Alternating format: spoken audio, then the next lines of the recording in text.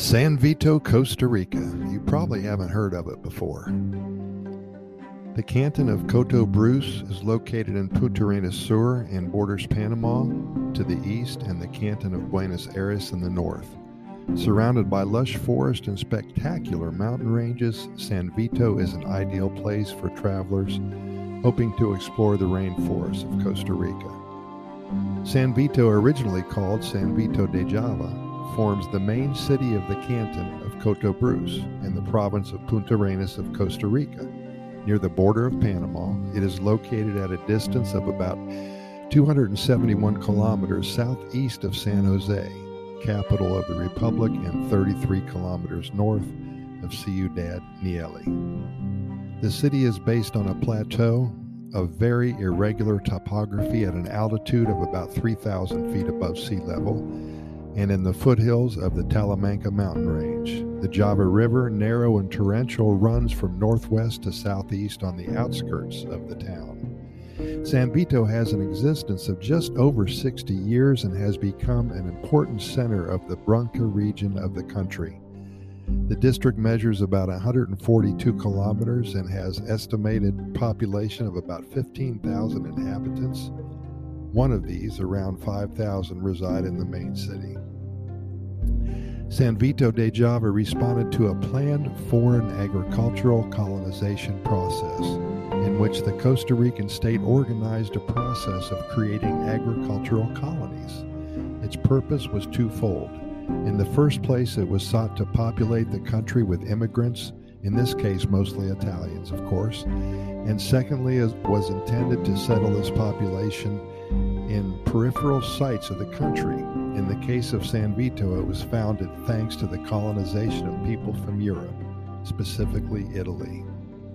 In 1952, a group of Italian pioneers from 40 different places, from Trieste to Taranto, with a handful of Istria and Dalmatia, those are all areas in Italy, was strongly led by the brothers Vito, Caesar, and Ugo Sansonetti. These Italian immigrants is a typical example of directed agricultural colonization, which resembles in many respects what happened in other parts of Latin America. European immigrants came with the help of the Intergovernmental Committee for European Migration. Vito Sansonetti, sailor by profession, was the founder of the colonizing company he called the Italian Society of Agricultural Colonization, and was in charge of negotiations with the Costa Rican authorities, represented by the Land Institute and Colonization. His brother, the lawyer Ugo, lived in San Vito, serving as leader and agent of the company of the region. The sector until then was known only as Coto Bruce. At that time, the country was very interested in expanding new agricultural frontiers to develop and diversify the economy, as well as to encourage foreign investment with soft bank loans and land transfers. The settlers had to face a lot of problems, mainly due to the marked geographical isolation of the region. However, from 1964 onwards, coffee production caused the landscape to begin to change favorably. The contract signed in 1951 between the government of Costa Rica and the people of Italy was an engine that stimulated the arrival of Italian settlers as well as Costa Ricans from various regions of the country, attracted by the economic possibilities offered to the area.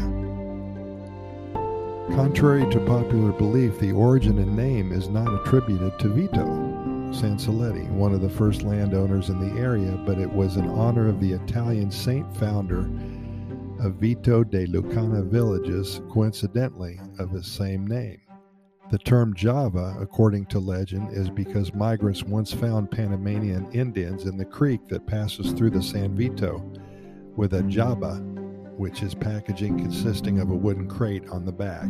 The same river would later adopt that name to date.